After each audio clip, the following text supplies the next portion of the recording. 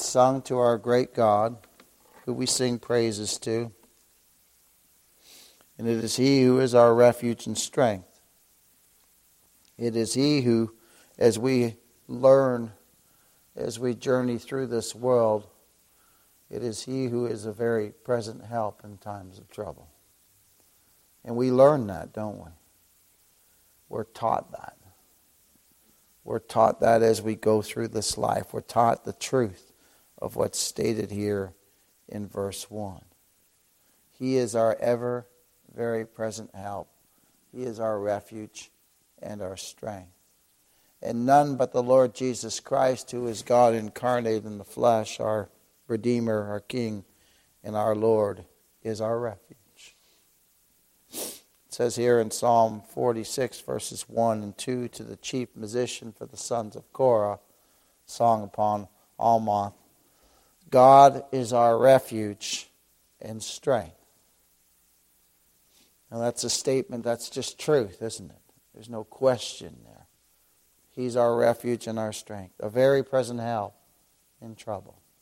Let us always remember that when we go through trouble or trials, that He is ever present. It'll bring us great comfort. Therefore will we not fear, though the earth be removed, and though the mountains be carried into the midst of the sea.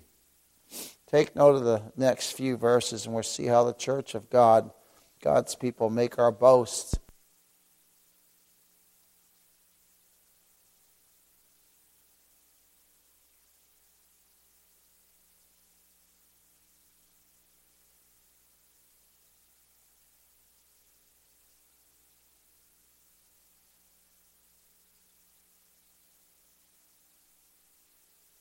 Trials and tribulations. He is ever supplying His people with just what we need. With just what we need. He's an ever-flowing river, isn't He? He's an ever-flowing river. And He gives His people comfort in times of joy, in times of sorrow, and in times of tragedy. Look at verses 3 to 5. There is a river, the streams whereof shall make glad the city of God, the holy place of the tabernacles of the midst, or tabernacles of the Most High. God is in the midst of her, and that being the church. She shall not be moved. He uttereth His voice, the earth melted. The Lord of hosts is with us. The God of Jacob is our refuge. Selah. Note there in verses 3 to 5, though the waters roar and be troubled, though the mountains shake with the swelling thereof, Selah. There is a river, the streams whereof shall make glad the city of God, the holy place of the tabernacles of the Most High. God is in the midst of her. She shall not be moved. God shall help her, and that right early. Next, in the next few verses, again we have the declaration of the great works of our Almighty God, who is the all-powerful one, who is absolutely sovereign. And He delivers His people, showing and proving His greatness and His absolute dominion over all things. The heathen raged. The kingdoms were moved. He uttereth His voice, the earth melted. The Lord of hosts is with us. The God of Jacob is our refuge, Selah. Come, behold the works of the Lord, what desolations He hath made in the earth. He maketh wars to cease unto the end of the earth. He breaketh the bow and cutteth the spear in sunder. He burneth the chariots in the fire. So we see there a declaration right there before us of the great works of our Almighty God. He's absolutely sovereign, isn't He? He's absolutely sovereign. His power and His sovereignty having been manifested, He commands all to be still and know that He is God. Look at verses 10 and 11. Be still and know that I am God. I will be exalted among the heathen. I will be exalted in the earth. The Lord of hosts is with us. The God of Jacob is our refuge. Selah. So his power and his sovereignty having been manifested, we who are the people of God are told to be still. Be still before our God. That's a hard thing for us to do, isn't it? It is. But we're commanded to be still. The Lord's in control. No matter what we see come, be still. Know that your God is in control. Know that he's absolutely sovereign. Know that. Be still and know that I am God. Look at this. And this isn't a question of maybe. I will be exalted among the heathen. I will be exalted in the earth. He will be. And he is exalted, isn't he? Not only by his mighty works, but we exalt him in praise, don't we? In glory for what he's done. Oh yes, God's people do. The church proclaims, the Lord of hosts is with us. The God of Jacob is our refuge. Selah. This is what we proclaim, the last verse. The Lord of hosts is with us. The God of Jacob is our refuge. Selah. And Selah just means pause. Just pause and wonder and awe. Just pause and wonder and awe. Selah. Just pause. Now often you hear people talk. When you hear people talk about God and who he is, you will find, as one commentator said, when you start talking to most people about God and people in religion or just people in general, when you start talking to them about God and about who God is, as one commentator said, and it's true, their thoughts of God are too human. Their thoughts of God are too human. They think that he's like them. They think he's like them. But we boldly proclaim the sovereignty and the supremacy of our great God. And his thoughts are not our thoughts, are they? Not at all. And his ways are not our ways. There's a lot of dishonor and degrading things being said about God in religion and about the rule of our great God. And this is why even more in this time we live in, we need to proclaim the supremacy and the sovereignty of our God. We need to. We need to proclaim this. And we also need to just be still before our God. But we need to proclaim who he is, don't we? We need to proclaim who he is. Turn, if you would, to Psalm 50, verse 16. The same indictment was brought against an apostate Israel who thought that God was like them. Psalm 56. And that same indictment that was brought against apostate Israel, the fact that thou thoughtest I was altogether as thyself, can also be brought against many who profess Christ even today, but don't know him. Look at this in Psalm chapter 50, verses 16 to 23. But unto the wicked God saith, what hast thou to do to declare my statutes? Or thou shouldest take my covenant in thy mouth. Verse 17. Seeing thou hatest instruction and castest my words behind thee. When thou sawest a thief, then thou consented with him, and hast been a partaker with adulterers. Thou givest thy mouth to evil, and thy tongue frameth deceit. Thou sittest and speakest against thy brother.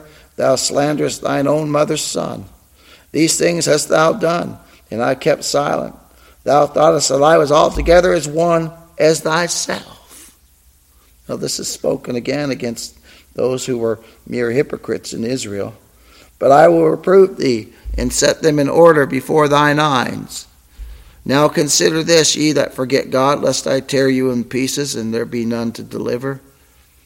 Whoso offereth praise glorifieth me, and to him that ordereth his conversation aright will I show the salvation of God. But look at verse 21 there. these things hast thou done, and I kept silence. Thou thoughtest that I was altogether such as one as thyself. That's the problem. People think God's just like them. People think God's just like them. People have a low opinion of who God is. And this is why gospel preachers, this is why we proclaim the supremacy and the sovereignty of God, and whoever gets up and teaches does the same thing. Because that's who the God of the Bible is. He's absolutely sovereign. He's the supreme one, isn't he? He's the supreme. Matthew Henry brings forth about this verse. Sinners take God's silence for consent and patience when it says, these things have I done and I kept silence. They take God's silence for consent and patience for convenience. And therefore, the longer they are reprieved, the more their hearts are hardened. But if they turn not, they shall be made to see the error when it's too late, and that the God they provoke is just and holy. He's not like us. He's just and holy and terrible, Matthew Henry goes on to say, and such a one, and not such a one as themselves. He nowhere like them or like us. No, he's holy. He's just. So men have cooked up in their minds a God of their own imaginations, a God who's just like them. They think that God's power is thwarted by Satan. You hear it? Just listen to them. They'll tell you that. They think that God's power is thwarted by Satan, and they think that Satan can thwart God's purpose or plans. But in doing this, what do? They just prove they don't know the God of the Bible. That's what they prove. They're telling you that. They're telling you. They don't know who he is. And some foolishly think that if God had formed any plan or purpose at all, then it must be like we humans, constantly subject to change. Our plans and the things we purpose are subject to change, aren't they? Everything we plan is subject to change. But always remember, you who are the children of God, that God's ways are not our ways. His ways are not our ways. His thoughts are not our thoughts. And nothing he plans or purposes can ever be changed. And that's absolutely wonderful, isn't it? Because if I'm in Christ, that's never going to change. Oh, what joy that can fill my heart with. And some even proclaim that God can be thwarted in saving a sinner. Some even claim this. They lift up free will. And they say, surely God will never violate man's free will. I've heard it so many times it makes me sick. But people say that all the time. Well, if God does not move in our lives, if he does not exercise his absolute power, then we'll never be saved. That's the truth.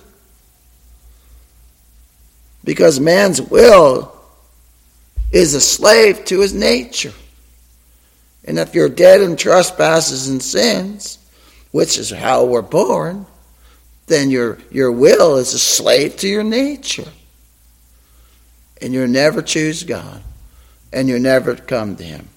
But God makes us willing, don't he? And praise God, he does. Praise God, we're born again by the Holy Spirit of God. We who are his people. And the Lord Jesus Christ came to this earth.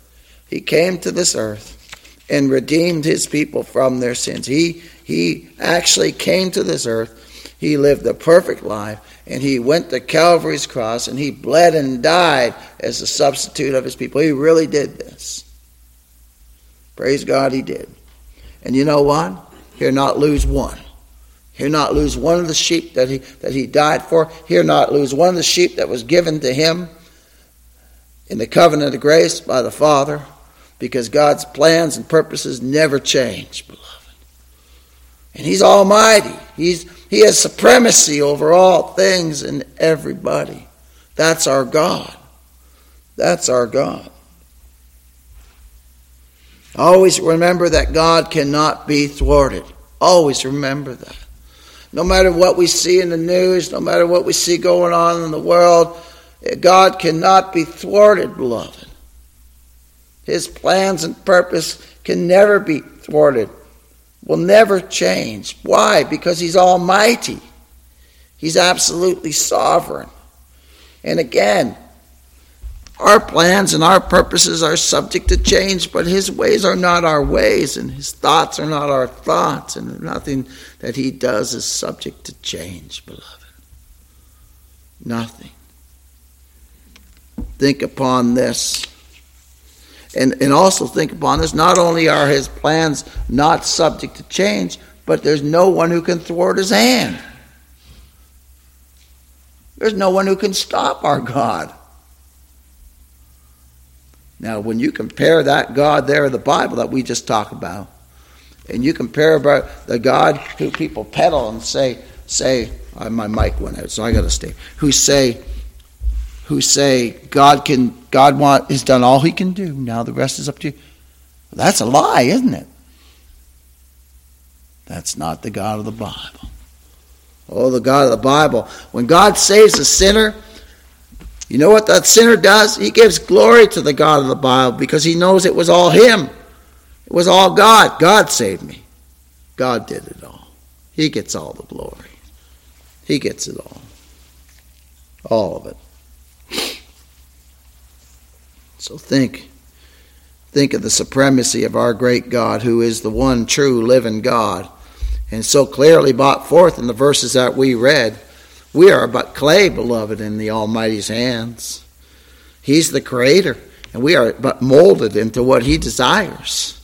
What he desires. God's people are called vessels of honor. It'd do us good to remember that. I know it'd do me good to remember that, wouldn't it? Because we don't think much of ourselves, do we? But the Scripture calls us vessels of honor.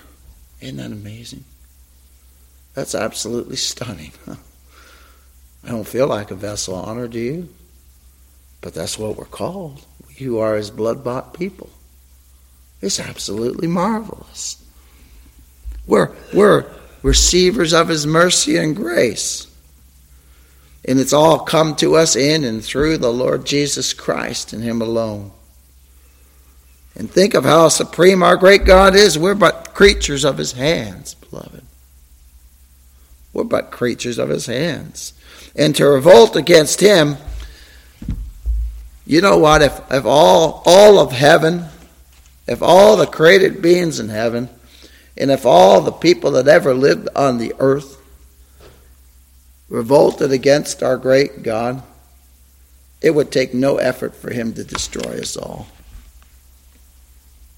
No effort at all. Nothing. He'd but speak a word and we'd all just disappear. That's how great our God is. That's how great our God is. Now think of this in light of how we do not get what we deserve. Think of that. We don't get what we deserve. What mercy's poured out upon God's people, eh? What mercy's poured out upon us. We who are the blood-washed saints of God. What mercy, what grace we've received. If God could just destroy everybody without an effort, what mercy we've received. What grace we've received. Turn, if you would, to Psalm chapter 2.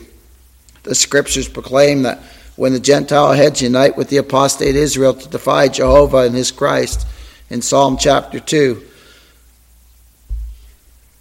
And think of this in light of how Herod and the Jews and Pontius Pilate and the governors of Judea who represented the empire were all against Christ. What does our God do? Look at this in Psalm chapter 2. Now remember, this is the God of the Bible. Psalm chapter 2, verse 1. Why do the heathen rage and the people imagine a vain thing? And people rage against God all the time, don't they? Oh my. Imagine a vain thing. The kings of the earth set themselves, and the rulers take counsel together against the Lord and against his anointed, saying, let us break their bands asunder and cast their cords away from us. One of the commentators again said, think of this with Herod and the Jews and the Pontius Pilate, who represented the Roman Empire. They were all against Christ, right? Look at this. Look at verse 4. Look at the response from our great God. And look at this, beloved, with reverent fear for who our great God it really is. he that sitteth in the heavens shall laugh. Shall laugh.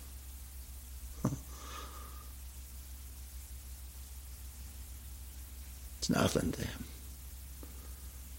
He'd destroy him if he wanted to. Right? The Lord shall have him in derision. They're in confusion. Then shall he speak unto them in his wrath, and vex them in his sword displeasure.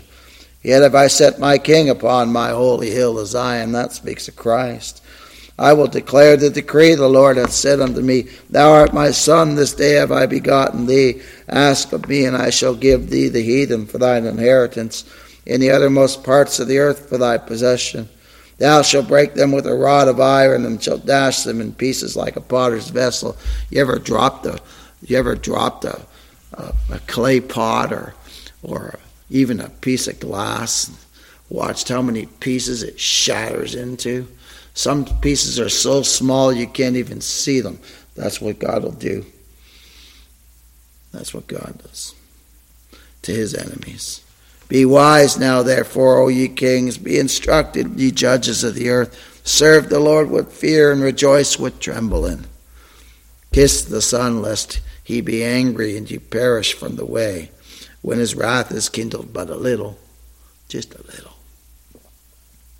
Blessed are they, look at this last portion, blessed are all they that put their trust in him. Every blood-bought saint of God can say, I'm blessed. The scriptures tell me I am. Blessed are all they that put their trust in him. So we see the contrast here in Psalm 2 between the creature and the Creator, don't we? Oh, verse 4, our Lord laughs at their attempts to thwart him. Here have them in derision. God's almighty, beloved.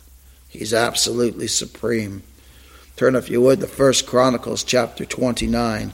1 Chronicles chapter 29. And the scriptures proclaim, all through the scriptures is proclaim the supremacy of our great God, the supremacy of him over all creation, over all creatures. 1 Chronicles 29, verses 11 to 13. Thine, O Lord, is the greatness and the power. What a statement. And the glory. It's his. He has all the power. He is the great one. And he has all the glory. And the victory. No one will ever thwart him. No one. For all that is in the heaven and in the earth is thine. Remember, we're but creatures of his hands. Created us. Thine is the kingdom. He's the king. O Lord, thou art exalted as head above all. Look at this in verse 12. Both riches and honor come of thee, and thou reignest over all. And in thy hand is power and might, and in thy hand it is to make great and to give strength unto all. Now therefore, our God, we thank thee and praise thy glorious name. You know how people say that well, when Christ comes back, then he'll reign, right? That's what people say all the time. But look what the scripture says here in verse 12.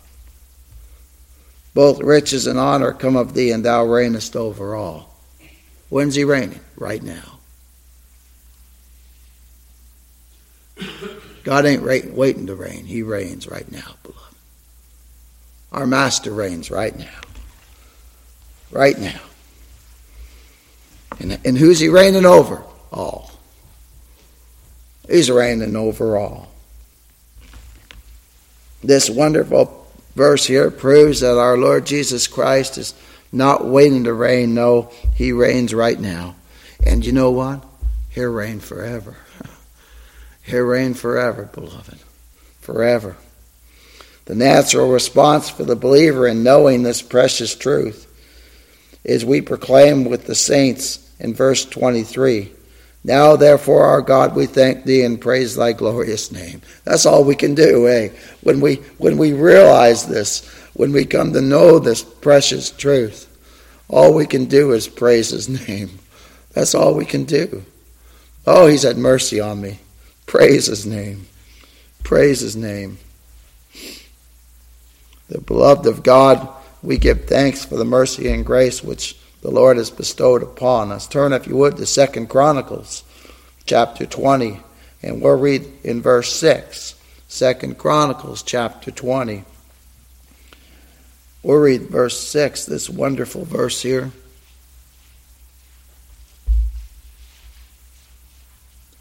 And then we'll break it down a little bit. 2 Chronicles 26. And said, O Lord God of our fathers, art not thou God in heaven? And rulest not thou over all the kingdoms of the heathen? And in thy hand is there not power and might, so that none is able to withstand thee? So let's break this verse down a little bit. O Lord God of our fathers, art thou not God in heaven, and rulest not thou over all the kingdoms of the heathen? Note, he rules. Doesn't say he's waiting to. It says he rules. He reigns. And there has never been a time when he has not reigned. And there will never be a time when he does not reign. His reign is an absolute reign. See, our God is supreme in all things. In all things. And his rule is an absolute rule both in heaven and in earth. Look at the rest of the verse. And in thy hand is there not power and might, so that none, and that means not even the devil, and not even any human being, not any created thing at all, is able to withstand thee. Wow, that's the God of the Bible. That's the God of the Bible. That's the God that we preach and proclaim. That's the God we serve. That's the God, the believer says, who saved me. So that none is able to withstand thee. Is it any wonder then that the scriptures declare, who shall separate us from the love of God? No one can they? Because he keeps us. So think upon this. All the angels fallen and the ones who are holy are all subject to our great God. Think of this. Before him, presidents, kings, emperors, popes, and all of humanity, whoever will be, whoever has been, or whoever will be, are all subject to him. As one person one time said, there is not a maverick molecule in all the universe. Everything is under his control. Everything. Think of that. Everything. Scripture declares, a wonderful verse, the king's heart is in the hand of the Lord. As the rivers of water, he turneth it whatsoever he will. That's what God does. That's what God does. And note the contrast between the truth of the Bible and what some people who are proclaiming that God wants to save but cannot. Note the contrast. And see if those who say such things are not lying. Let's look at that verse again in 2 Chronicles 20, verse 6. And said, O Lord God of our fathers, art thou God? Art thou not God in heaven? And rulest not thou over all the kingdoms of the heathen? And in thine hand is there not power and might, so that none is able to withstand thee? That's God. That's the true God right there. None is able to withstand thee. None. Let God be true and every man a liar. We who are his creation were like grasshoppers in his eyes, beloved. Turn, if you would, to Isaiah. Isaiah chapter 40. Isaiah chapter 40. Oh my. Isaiah chapter 40. We're but grasshoppers in his eyes. It's proclaimed in Isaiah, starting in verse 21. Isaiah chapter 40, verse 21. Have ye not known? Have ye not heard? Hath it not been told you from the beginning? Have ye not understood from the foundations of the earth? It is he that sitteth upon the circle of the earth, and the inhabitants thereof are as the grasshoppers, that stretches out the heavens as a curtain, and spreadeth them out as a tent to dwell in. You remember when you were walking as a kid? Grasshopper jump in front of you. Just a little thing, eh? That's how we are in the eyes of our great God. We're just a bunch of grasshoppers, eh? It's just a picture to give us an idea of how great our God is. That's all it is, a word picture to give us an idea of how great our God is. Oh, he's so great, beloved. We're like grasshoppers. That stretches out the heavens as a curtain and spreadeth them out as a tent to dwell in. That bringeth the princes to nothing. He raises up kings and takes them down. He raises up leaders. How many leaders and dictators in our life have we seen? Gaddafi and Saddam Hussein just gone. Raises up, takes them out, puts someone else in power. Oh my, he's got absolute supremacy. He maketh the judges of the earth as vanity. Yea, they shall not be planted. Yea, they shall not be sown. Yea, their stock shall not take root in the earth. He shall also blow upon them, and they shall wither. They're gone. And as the whirlwind shall take them away as stubble. To whom then will ye liken me? Or shall I be equal, saith the Holy One? There's no one like our God. There's absolutely no one like our God. And the supremacy of God is displayed in the fact that he does whatever he pleases. Turn, if you would, to Job chapter 23. Job chapter 23. We're getting near close here. Job chapter 23. Look in verse 13. The supremacy of our God is displayed in the fact that he does whatever he pleases. Job proclaims this in Job 23:13. But he is in one mind, and who can turn him? And what his soul desireth, even that he doeth. God does whatever he pleases. Now think of that in light of our salvation. It pleased God to save us. It's marvelous. It's absolutely marvelous. And then over in Job 42, it says this, I know that thou canst do everything, and that no thought can be withholden from thee. Who is he that hideth counsel without knowledge? Therefore have I uttered things I understood not, things too wonderful for me which I knew not. Job 42, verses 2 and 3. Beloved, our God rules and reigns. He's absolutely supreme. He's King of kings and Lord of lords. And think of our God's supremacy over all things. Again, he does whatever he pleases, whenever he pleases, with the armies of heaven, and all the inhabitants of the earth are reputed as nothing. And he does whatever he pleases to do. Think of this, a few things to consider before we close. At his bidding, the ground opened, and all the guilty rebels went down alive into the pit. At his bidding, the Red Sea parted, and the walls stood up. The water stood up like walls. And the Israelites walked through dry land. And at his bidding, that water crashed down on the enemies of God's people and destroyed every one of them. He spoke, and the sun stood still, and the moon stayed until the people had avenged themselves upon their enemies. And his supremacy was also manifested when he made ravens carry food to Elijah. When he made iron to swim on the top of the water. When he closed the mouths of the lions when Daniel was in their den. All this manifested the supremacy and sovereignty of our great God.